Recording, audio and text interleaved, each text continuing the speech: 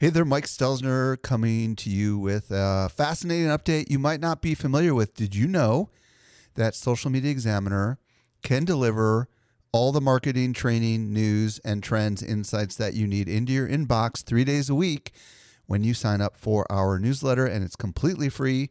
Simply visit socialmediaexaminer.com/get updates and take your marketing to the next level.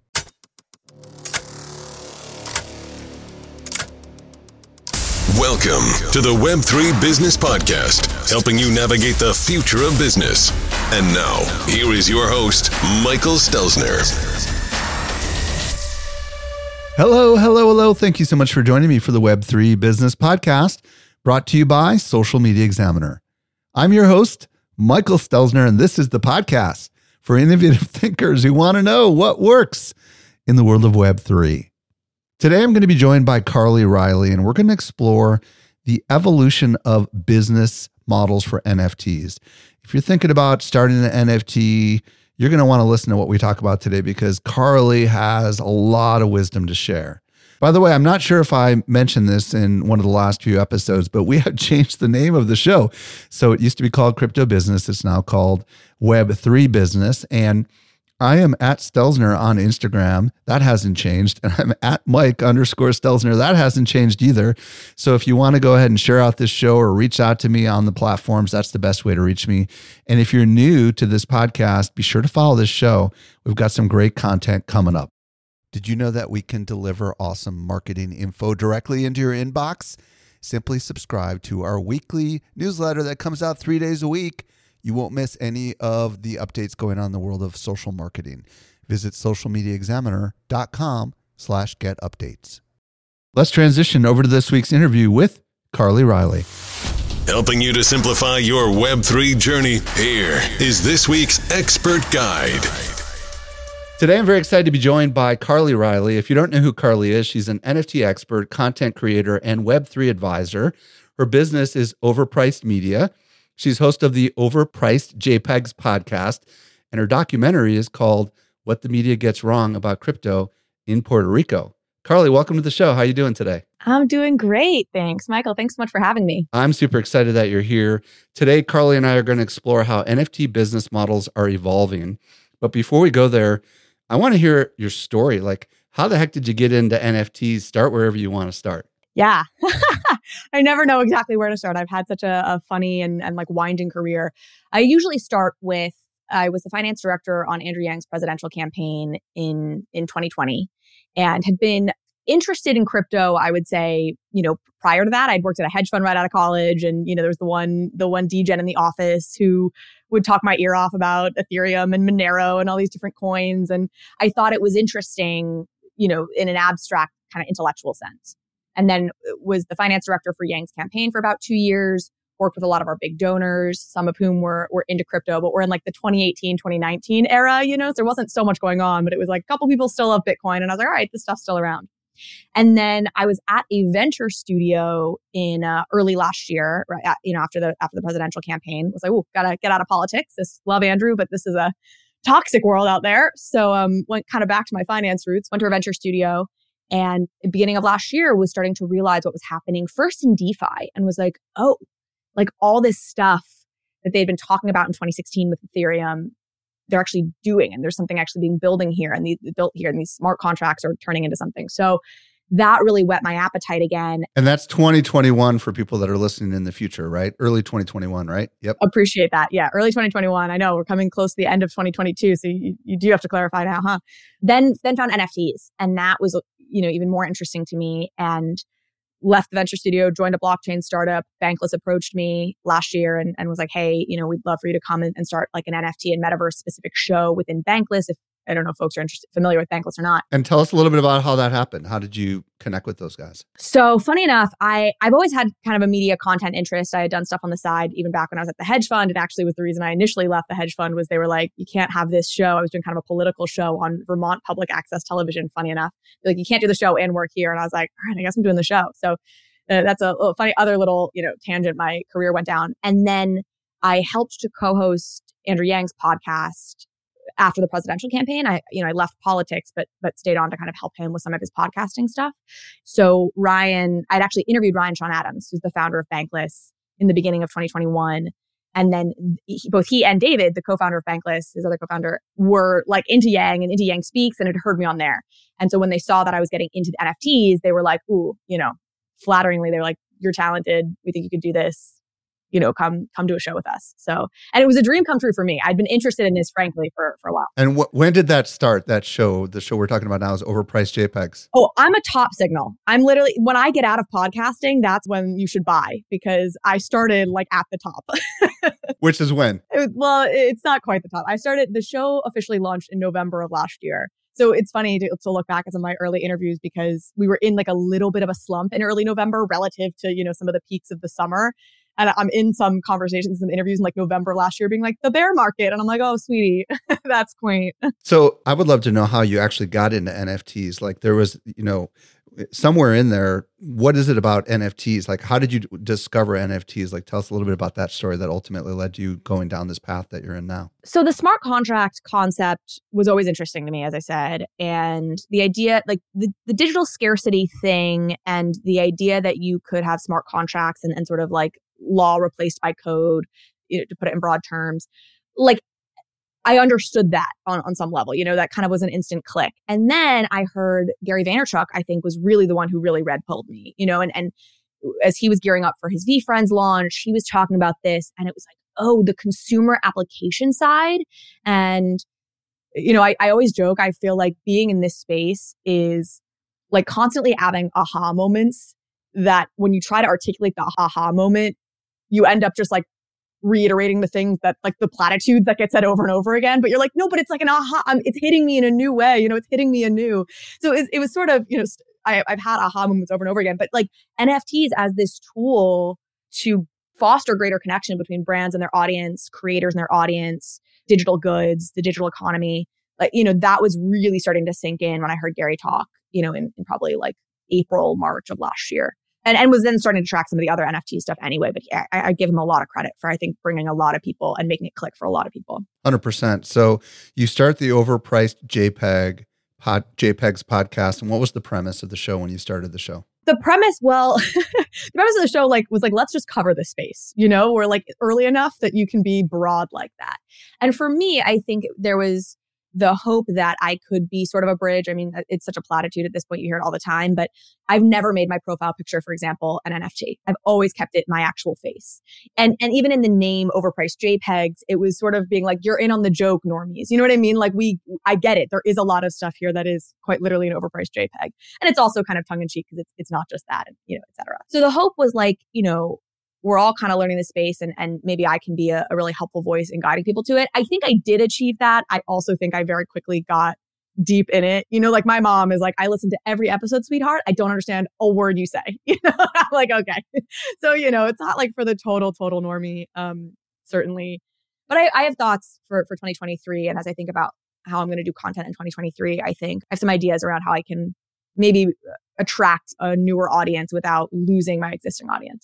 We'll see. All an experiment. So you launched the show. You just did your 1 year, right? You just hit 1 year as of like this month, right? And we're recording this in late November of 2022. Tell us kind of what the show made possible for you. I mean, like, tell us a little bit about that journey. I mean, I have become such an advocate of getting into industries early. I tell all of my creative friends, I have some friends who are super talented writers, for example, like story writers, fantasy writers. And I'm like, just do something in Web3 because the doors that get unlocked are so much faster than anywhere else. I mean, to give some like flashy examples, I had Ashley Benson on my podcast this year. She has 25 million followers on Instagram. She's like a complete A-list actress celebrity. I had dinner at Paris Hilton's house, 2 months ago, a month and a half ago. Things that even for my size, for I haven't been even doing this a year at those points, like are crazy opportunities to be getting. But it's because obviously the nature of this industry being still so young, there's still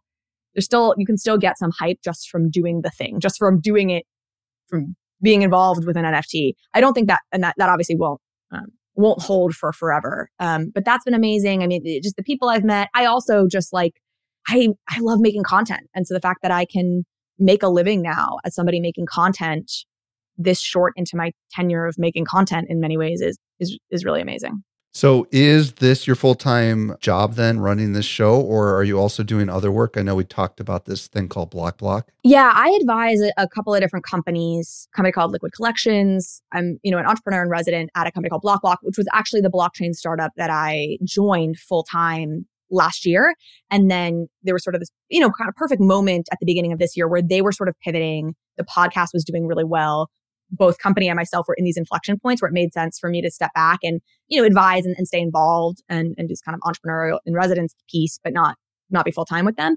And then, so Overpriced is now an LLC. We actually we're closing today, day before Thanksgiving, I think a round of, kind of modest round of investment, which is exciting. And we have Overpriced JPEGs, the podcast, and a newsletter that's pretty sizable. And, that's a whole nother set of kind of content we're putting out.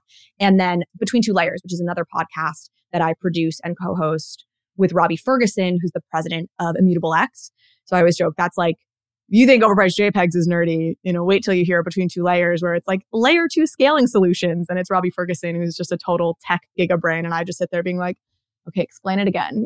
Tell me how this works, but slower. Well, and your newsletter, we should mention, you've got over 130,000 subscribers on that newsletter, right? Yeah, we're nearing 150,000 subscribers at this point. That's huge. How do people find that if they want to check that out? Yeah, jpegs.banklesshq.com should get you there. Or if they just Google, what's it called if they were to Google it? Overpriced JPEGs Substack should get you there. Okay, cool. Yeah, I'm Googling it now. I'm like, I should know this. I haven't done a lot of press, as you can tell. No, it's all good. It's all good. So, all right. So this has helped establish for everyone listening, Carly's rapid, if you will, rise into a pretty prominent position in the world of Web3 and specifically covering NFTs. And congratulations on all of your success. Because you've covered this industry and because you write about it and because you interview a lot of people that are successful, there are people listening now, not this moment, but in the future, that are like skeptical, right? Maybe they're creators, maybe they're entrepreneurs, or maybe they're even existing businesses. And they're like, okay, not sure I'm buy the idea of an NFT project. So talk about the upside. What's the advantage that NFTs bring to the table that maybe people in the world of business ought to consider? I think the reality is that it is increasingly impossible or difficult to get anyone's attention. We are just inundated. I'm obviously saying very obvious things here, but we are inundated every day with messaging, with brands that want our attention, media that wants our attention, creators that want our attention. And, I kind of joke, it's a feature and a bug of late stage capitalism in some way. We also have a lot of just entrenched players that are just fighting for those last squeezes of juice out of their lemons or whatever the analogy would be. And within that landscape, and I think against that backdrop, NFTs are going to come out and emerge and are already emerging, obviously, as a very powerful tool for getting your customer, your fans, your audience's attention. And it's a way to curate unique experiences, which we might talk about maybe a little bit later on, curate unique experiences for your audience, again, to just make them more bonded to you and closer to you. And I think that's sort of the fundamental value prop here. Yeah, and we also talked about network effect, if you want to mention that as well. What's your take on network effect and why this is so important when it comes to NFTs? Yeah, well, I understand why people are skeptical, and one of the things is that this is a technology like social media where its effects and its power and its importance will grow exponentially with the number of users in the system. So in early days of social media, first of all, obviously the early adopters had a huge advantage over the later adopters in the sense that people would follow them early on social media and then they would be the bigger players later. But also, they were talking to a smaller audience. And sometimes I think that's what happens in NFTs. It can feel like, well, there's not that many users here. But if you get in early, my hypothesis would be you're going to start building that audience and then it'll just gain in power and effect as more people do get into the ecosystem, more people do own wallets, et cetera. Yeah. And this is a great transition into my next question. Getting in early with the wrong model is not necessarily good, right? So let's talk a little bit because you've been tracking this space since it started blowing up in 2021 and obviously the decline in 2022. So let's talk a little bit about the models that used to be successful that maybe no longer are successful. And if you could kind of maybe expand a little bit on this late stage capitalism concept and this squeezing the juice out of the thing, and maybe that's a good setup for what we need to talk about here. I think in 2022, what you saw in 2021 were NFTs, a lot of companies or businesses or whatever, where NFTs were the product. And I think you will have a small handful of companies for which that will always sort of be true. And specifically companies around like IP, where you are trying to build the next Disney. That's Gary Vaynerchuk's thing. I'm trying to build the next Disney. And these characters that I have now minted to the blockchain are the core and the heart, the IP upon which I'm going to build. These are my Mickey Mouse characters. That is obviously the vast majority of businesses are never going to be that and are not aspiring to be that. So what I think we'll see moving forward is NFTs as tools within existing businesses that have revenue streams. And again, as a way to bring you closer to your audience or bring really your audience closer to you. Again, looking at sort of what happened in 2021, 2022, I use this late stage capitalism example of we've got all these lemons and sort of the competition now is like, how do you extract the last bits of juice out of these late stage capitalist lemons? And that sounds very extractive. And what we've seen, and I think why a lot of people have been turned off by this space, is that for the last 2 years, a lot of what has happened has been very extractive. It's been, okay, I've made this piece of art, give me money, and I'll make these vague promises that I may or may not someday fulfill. But that's not going to last. Well, and let's talk about that a little bit. What were some of the big promises? Because this hopefully will be instructive to someone who might think they want to model some of these things and might not realize they don't work anymore. So let's actually call out, we don't have to say the collection, but what are some of the things that everybody was doing that we're hypothesizing really likely won't work anymore? I think it was a lot of people launching an NFT, having that be the product. And then when that is your product, there's only a few places you can go, right? Which is basically make a game or like make a movie, make a comic book. Like everybody started to fall into some sort of make merchandise. These weren't, and you don't have to be Starbucks, and you don't already have to be as big as Starbucks, but you could be a coffee brand who has revenue selling your coffee that wants to build a loyalty program with an NFT where the business is coffee. And the NFT is a more powerful loyalty tool. But we didn't see a lot of that. We saw, here's my artwork or my JPEG, and now I'm also going to try and sell you merch, and now I'm also going to make you a comic book, and I'm going to get a Netflix deal. And obviously the vast majority will never get that. I've invested in a lot of different projects, and most of my investing happened in very late 2021 and into 2022. And nearly every new project that I invested in was claiming they were going to have a metaverse play. They were almost all claiming that they were going to have, and the metaverse play was obviously this big deal, like we're going to have land and all this stuff. And what do we know now about the metaverse? It's not even close to being ready, right? Like not even close, right? And then they were also claiming that they were going to develop software, or they were going to develop, like you mentioned, these characters into these comic books or into these movies. And I think what ended up happening was everybody expected it to happen overnight, right? So you had people kind of ape into these collections, and then all of a sudden, the people that were founding these collections, for whatever reason, didn't know how to spend their money, and all of a sudden they ran out of money, or there was lack of interest, and then the collections just dive bombed. And we saw it happen over and over and over and over again, right? And it seems like those days are kind of coming to an end. And then the royalty side of it, we probably should talk about that a little bit too, right? Sure.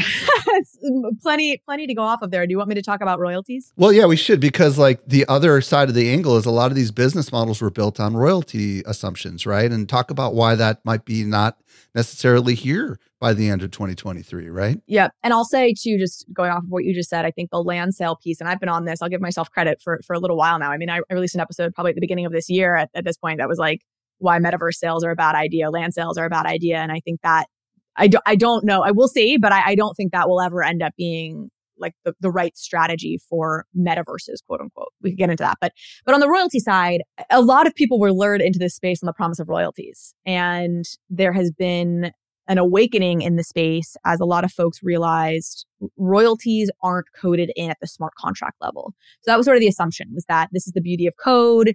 If I sell my Taylor Swift ticket, in light of that disaster as an NFT, I can put into the smart contract that anytime it's resold, a cut of that of those resales go to Taylor Swift, for example, and that can be done at this very, DNA granular level. And the reality is that's really can't be coded in at the smart contract level.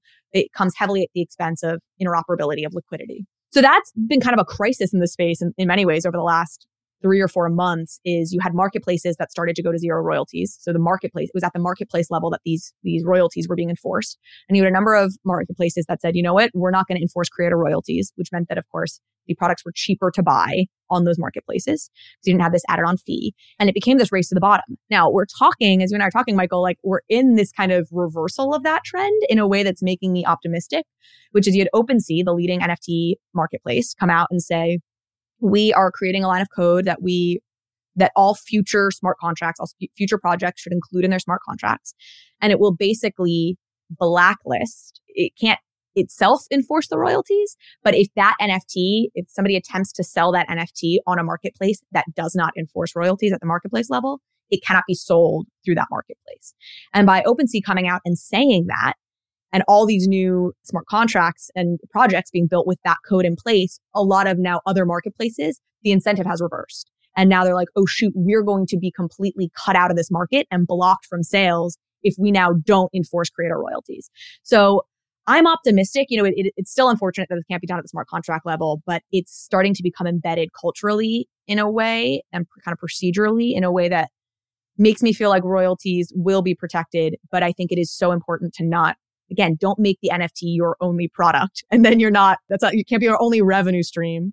And then you're not beholden to royalties. It can be the gravy on top, but you don't have to model your whole business out on it. Yeah. And unfortunately, that was pretty much how most NFT projects were making money, in 2021 and in 2022 they were making more money on their royalties than they were on their initial mint. And that business model is at risk. We don't know what the future holds, obviously, right? So there's a possibility that this may not be the future. It may be, we just don't know, right? Yeah. But I will add, all of that being true, it was never a great way to build a business model because it was so, you couldn't take your 2022 or 2021, even when things were going great, you knew things couldn't last like that forever. So you couldn't have looked at your 12-month royalty checks and been like, well, now I can project a 10-year business plan or a 1-year business plan. So it was always an unsustainable, from a business economics perspective, it was always going to be a little unsustainable. So this didn't totally wreck everything in the sense that businesses shouldn't have been, forecasting based on royalty numbers. Okay, so we've talked about some of the things that no longer seem to be working, like the idea of we're going to create a movie or comic books, or we're going to go ahead and we're going to have metaverse presence. These things don't seem to be as appealing today as they were just 6 months ago. So let's talk about, from your perspective, because you are analyzing the space, what are tenets of good projects that you're seeing moving forward? Let's talk about whatever comes to mind. I know you and I talked about some things, but I'll let you riff for a little bit and then we'll see where we go. Yeah, I think it comes back to this key of how do you strategically use NFTs to enhance your relationship with your audience for whatever your business is already doing or whatever the business you want to be in. So if your dream has always been to create IP and your dream has always been to create movies and that's what you wanted to do anyway, okay, great. Go compete in this sea and this arena of VFriends and Doodles and Bored Apes and on all the rest of it. Godspeed. But don't do it because you think NFTs are a holy grail where that is going to be the most competitive, most difficult, I think, niche to break into in some ways. What really excites me now is Starbucks Odyssey, for example. For folks who don't know, Starbucks recently announced that they are building out essentially an entire addition to their loyalty program that is entirely NFT based. We don't have a ton of details on this yet. They haven't announced all of the specifics here. But again, in the spirit of curating unique experiences, it seems like there will be opportunities, to tour coffee plants in, Guatemala, or these really amazing opportunities that will exist for the NFT holders and for folks who collect these NFTs in their Starbucks Odyssey wallet. And notably, I think it's so important because this will come up a couple times in what I'm about to say. They're not calling them NFTs. They're calling them stamps.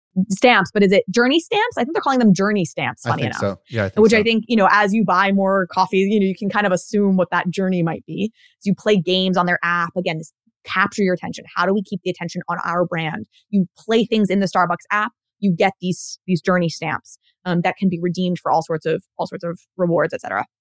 So I think Starbucks, it's huge. And you and I were talking about this before, but there's a stat that just is mind-boggling. I probably won't get it exactly right. But basically the Starbucks loyalty app is, Starbucks app is like the second largest payments app in the United States. Like Apple Pay does more volume. And then number 2 is Starbucks, which is staggering and just shows the power of that loyalty program. And the guy who started, who was the head of digital at Starbucks, who built that app, left Starbucks, did a couple other things, and now has launched Forum 3, which is the company that is going to be managing and running and putting in place Starbucks NFT loyalty program, this Starbucks Odyssey program. So it's actually a Starbucks digital like OG who's back to do this. So really exciting. The other thing I think you see Instagram.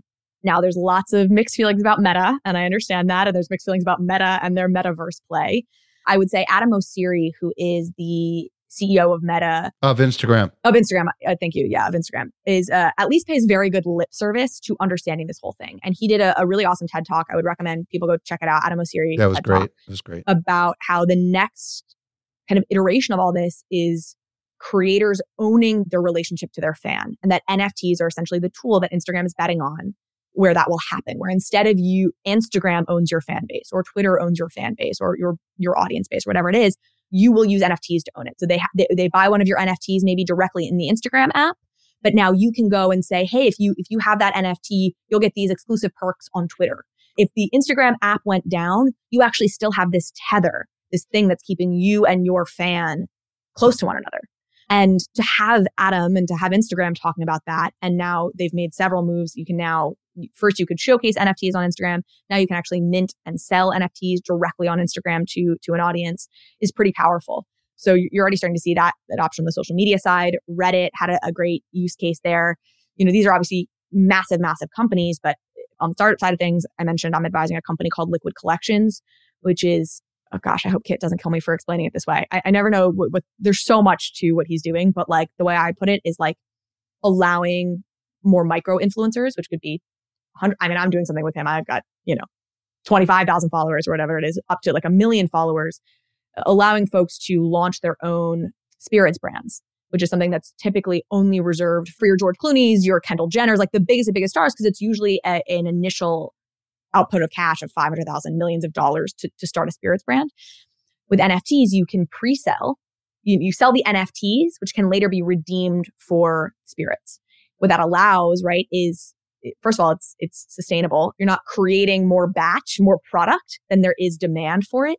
And in a very complicated industry like Bev Alc, just given obviously the nature of it, that's super powerful. And so I launched Overpriced Gin in honor of the 1-year anniversary of the show.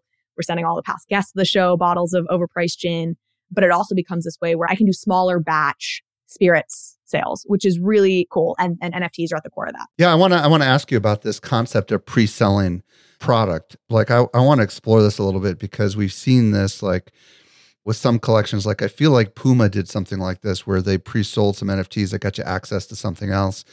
I think Frank over at D-Gods did something like this with Utes or Toots or whatever the heck it was called. Utes and Tubes. Yeah, Utes and Tubes. Like, talk to me about the idea of pre-selling NFTs that are redeemable for a product, because that sounds like a really interesting thing we might want to talk about a little bit. Yeah. I think this is it's powerful for something like spirits, right? Where you don't necessarily need it immediately. Like I think of the world of like fast fashion, and I'm like, well, you're buying a dress off of Instagram. You want it tomorrow. You don't necessarily want to wait for it. But for any sort of business where there's a store of value nature to it, that's the other powerful thing with spirits. Spirits itself can be, obviously very much a collectible. I think there's a huge power in kind of pre-selling. I don't know. Utes did their kind of application. They had a long waiting period before the art was revealed. I don't know what they did. In some ways, I think, like a D-Gods or, Utes Tubes, they're selling like a membership access in many ways, and then perks are delayed in the sense that they'll continue to add perks to that membership in theory for years to come. But it is fascinating if you think about an NFT project like Zeneca is kind of doing this a little bit. Zeneca has their 10,000, I believe, members, and they've got their 333 club, and then they got everybody else.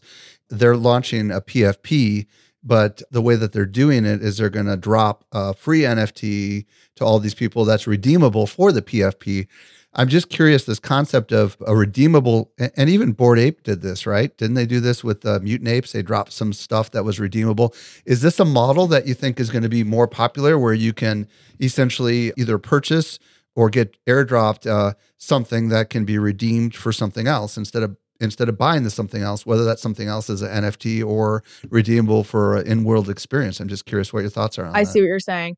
Yeah, absolutely. I mean, this goes back to what I think the core power here is this curation of unique experiences. So whether it's I sold you an NFT and now I'm going to airdrop you something to reward you for that, and it's getting your eyeballs back onto my brand, or it's, in Nike wants to reach, female fitness entrepreneurs or, female entrepreneurs. And so they go to Huda Katan, who runs a huge beauty empire, who's interested in NFTs, because she's launched an NFT collection and they know her 10,000 holders are likely entrepreneurial females because that's her audience. And now Nike will airdrop to Huda's audience 20% off coupons for their new sneaker, whatever it is, right? The ease and efficiency of cross promotion using NFTs for brands who are trying to target certain audiences, I think is really powerful. And to your point, maybe there's a redeem element there where maybe, Huda launches one thing. And we see fun things with redeem, like Damien Hirst did this, the very famous British artist, where if you bought one of his NFTs, there came a time where you could redeem that NFT for a physical, but you had to burn it. And so it became this art experiment of, would you rather have the digital version of Damien's art and the NFT version of his art, or would you rather have a physical Damien Hirst? And you have to make those trade-offs. And so there's gamification mechanisms that come into play with some of this redemption stuff as well, that again gets your brand talked about, gets people thinking about your brand for, even if it's just 20 minutes while they have to make that decision. There's that time they're spending thinking about you and your work. It's powerful, I think. Yeah, and Kevin Rose is launching something called Mythics in 2023, and you can burn an oddity. Or wait, Yes. It's an oddity, right? Oddity. You can burn an oddity, which was a free airdrop partnership with Gremlin. So you can burn an oddity, which is going to deflate the total inventory of oddities, which might increase the value of those that hold their oddities. And the other cool thing is he's actually dropping these very slowly over time. So in the beginning, the inventory is going to be very small and more scarce, and then it's going to expand over time. I'm just curious about these kind of business models and what you think about that kind of stuff. Yeah, again, I think it's all fun, right? It's all just ways to get your customer to think and to interact. And there's I think there's a lot of cool stuff. That's what you were talking about with DeGods. They did dead gods. And then, you were supposed to convert to a dead god, but then that can mean that you're supposed to make your dead god a DeGod or whatever. I forget which order it was, but then the other one became more rare. And, so people have then, theories about it, and they all chat about it on Discord, and, it becomes a whole thing. I think the other model the other company that I love shouting out, and you can tell me if you want to go here or there's somewhere else you want to go, is Cryptoys, which we talked about, which I think is a really cool. Tell me more. Yeah, tell me more. So I didn't know this because I don't have kids yet, but the most popular trend in toys, I think this one company did $5 billion in revenue in 2019 on this, it was something called LOL surprise dolls. And if people who are listening have kids, you might be familiar with this, but the premise is you go to the store and there are these fun little boxes, is my understanding. And then there's a doll inside, but you can't see the doll through the box. You go home, you open it, and then you hope you get a doll with the rare traits. And there's all these different traits. And it's literally NFTs. If you know anything about NFTs, it's the same idea. But you had kids all over the country and all over the world who were obsessed with these, and that's all they wanted. It sounds like cards too, like Pokemon cards, where you don't know what you're going to buy until you open it, right? Exactly. It's like getting a pack of Pokemon cards or Yu-Gi-Oh cards. But, I think this was maybe this cross genders a little bit more. You had the girl audience who was into this too. And so a gentleman named Will Weinrob had, I think, just sold his last startup, was trying to figure out the next move, has 2 young kids obsessed with LOL surprise dolls. Will is getting into the blockchain. He sees this and he's like, no brainer if we put something like this, and incorporate this blockchain element to it. Again, digital scarcity, digital rarity, that's the same thing. And so he built Cryptoys starting in 2017. And they're these adorable, plush, you just want to hug these characters, but of course they're digital. And he built this very toyetic experience, as he describes, where the whole idea is these digital unboxings that will surprise and delight a kid. It's of course all virtual. And then once you unbox it and you hopefully get the rare toy, or you don't, or whatever, you can collect them, but you can also go take that character and now go play with it in an arcade. So folks remember Club Penguin. I keep using that as the analogy. It's almost like you unbox this toy And you got that fun moment. And that was a whole experience in and of itself. But now you also can extend the life cycle because now you can go take that toy and go play in an arcade with your other friends who have their rare Cryptoys. And they have a partnership with Mattel. So they just did a Masters of the Universe launch using their experience, using all these things, but it was Masters of the Universe toys that would, you would unbox. I love this example. I think he ends up implementing a lot of the same features that we saw a lot of other NFT projects employ, but he has this really clear focus, this family angle to it that, makes me, I'm very bullish on Cryptoys. I'm notoriously bullish on Cryptoys. I think I have a free one, so that's my disclosure. I think they gave me one, but I swear that's not why I'm saying any of this. I don't even know if I've gotten it yet. Very cool.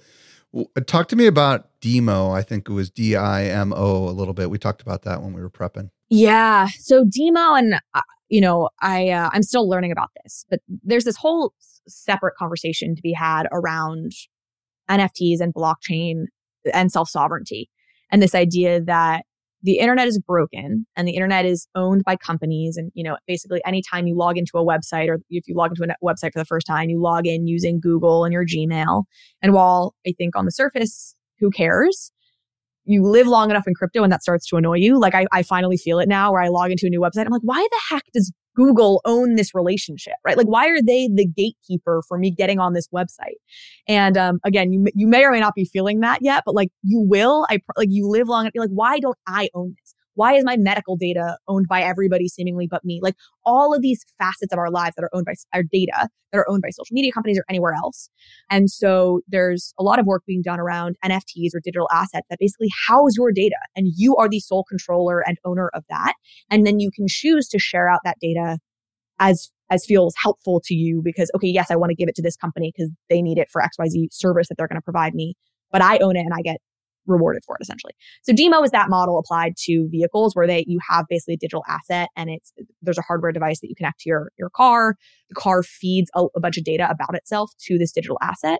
And then you can go around, you can get, a really specific valuation of your car via that. But the long tail of this is you go and negotiate directly with insurance companies around it, or there's lots of kind of ancillary businesses. There's lots of businesses that already do this and they just own the data for you. I know actually BlackBerry's doing stuff like this.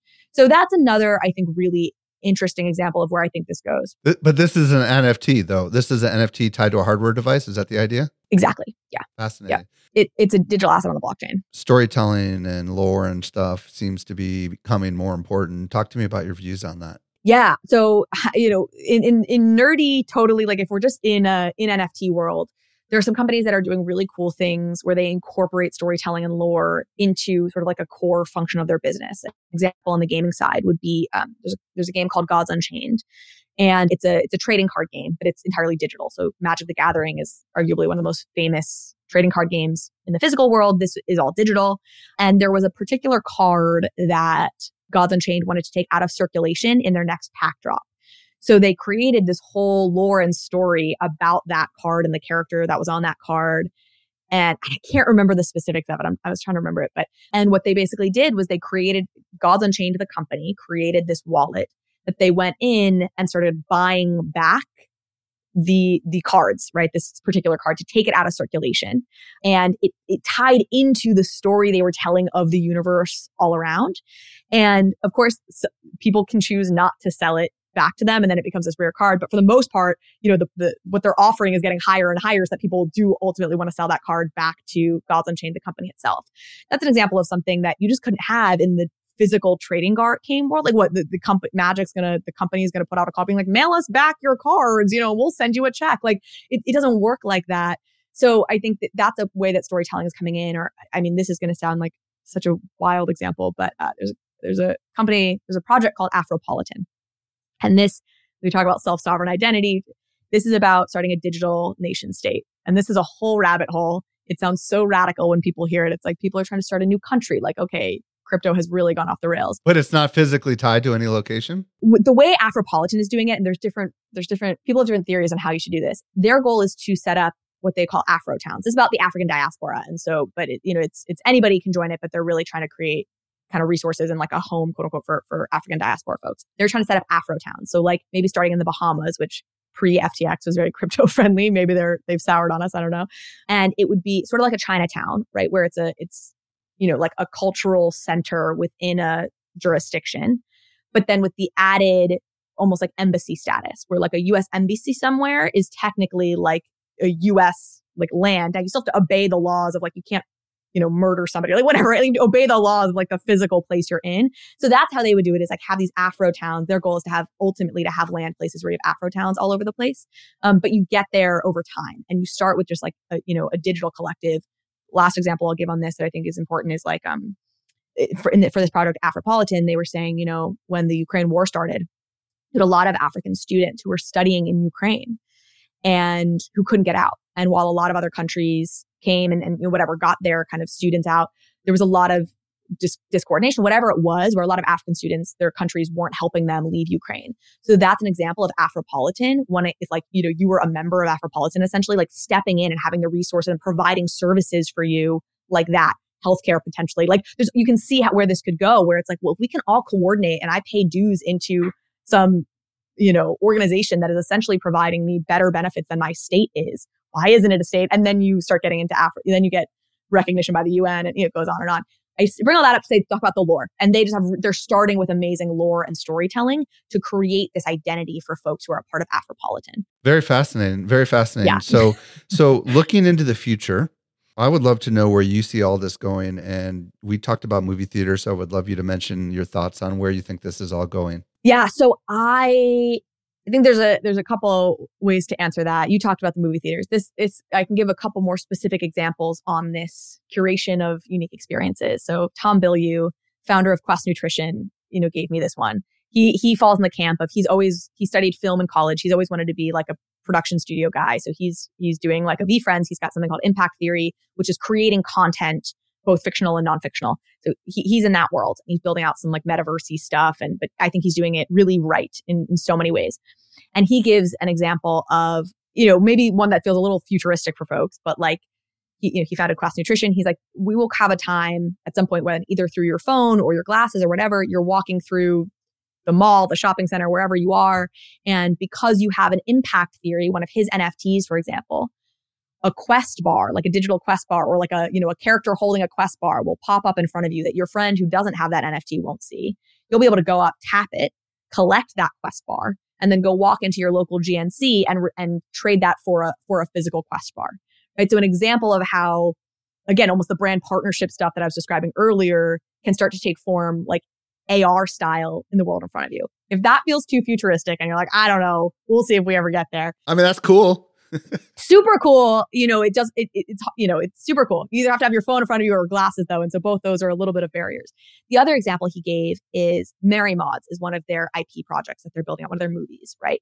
So he's like, anybody who goes see Mary Mods is not in theaters at this point, but like, again, hypothetical scenario here. You go see Mary Mods. It's a Christmas movie. At the end of Mary Mods, a QR code pops up on the screen. You now go and scan it with your phone, which gives you an NFT, which now allows you access to this amazing activation that's happening at Rockefeller Center, here in New York. You scan it, it's all New York theaters. You've now gone from on the movie screen to your phone to something in real life, this kind of integration of all of our media experiences and interactivity. And I could give literally like 3 more examples of interesting things that are happening with NFTs and media that I'll save because I'm like just like word vomiting in the spirit of trying to get this all out in an hour. But I think that's a really cool example of where this stuff is going. I think there's a project called Altered State Machine. They're building a ton of different stuff that's fascinating, but they're working with the New Zealand government to create a protocol for like a digital identity, a digital citizenship piece in New Zealand. And that same company, Altered State Machine, is building out gaming experiences. So you might be able to take your ID that you log in to check your government benefits or your healthcare services or whatever in New Zealand, and then go and use that same ID to enter your digital Travis Scott concert. And just this, our lives not becoming more digital necessarily in the sense that we're spending more hours on our computer because we already spend everything there. But there's a streamlined and efficient nature to the way we're spending our time online because we have these identity cards. We've got this ownership level that allows us to kind of move through it in a way that more mirrors actually how we move through the real world. Wow. That's the word that pops into my mind, like all caps WOW double exclamation point. Carly Riley, This has been amazing. If people want to track you down on the socials and interact with you there, do you have a preferred platform? And also, where do you want to send them if they want to find out more about overpriced media and some of the great stuff that you've got going on? So follow me. I'm like at Carly P. Riley on all channels, REILLY. We'll probably, maybe it's linked to in the show notes or something. So at Carly P. Riley on all the kind of normal socials. You can also then from there on my like Twitter bio, find the podcast. You know, it's on YouTube. It's on all major podcast apps. If you look up overpriced JPEGs, it'll be the thing that pops up.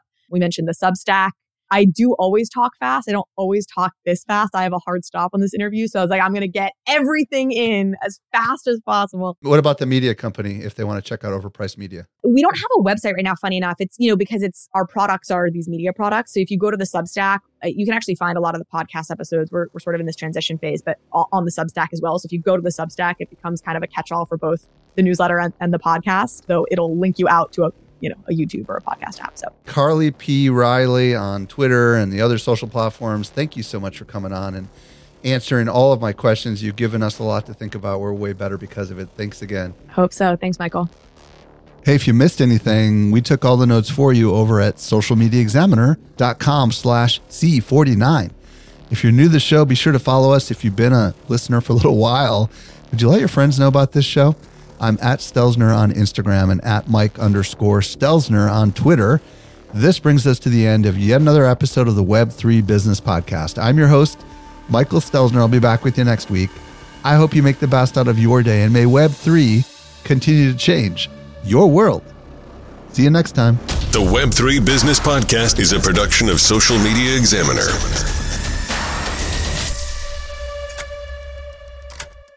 The information provided in the Web3 Business Podcast is provided solely for educational purposes. Do not treat what you hear as investment, trading, or financial advice. Do your own research. Want more good stuff? Sign up for our top-notch social marketing newsletter.